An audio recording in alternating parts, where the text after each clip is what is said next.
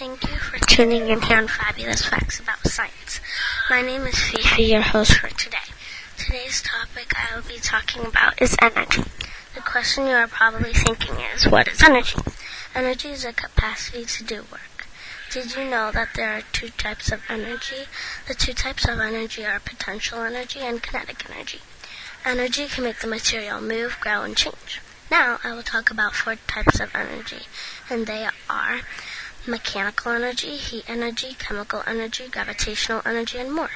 Mechanical energy is energy which is possessed by an object due to its motion or its stored energy of position.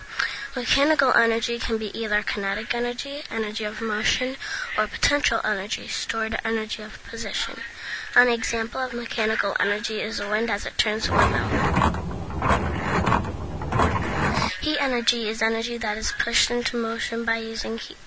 Heat energy is a result of the movement of tiny particles called atoms, molecules, or ions in solids, liquids, and gases.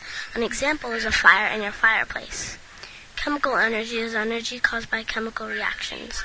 Chemical energy is stored within the bonds of the atoms and molecules that make up a substance. A good example of chemical energy is food when it is cooked.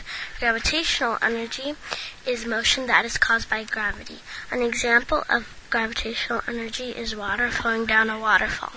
We use energy to do everything. One fact about energy is that the calories in the food you eat are a form of chemical energy. Thanks for tuning in, but I gotta go with the flow, and the flow tells me it's time to go.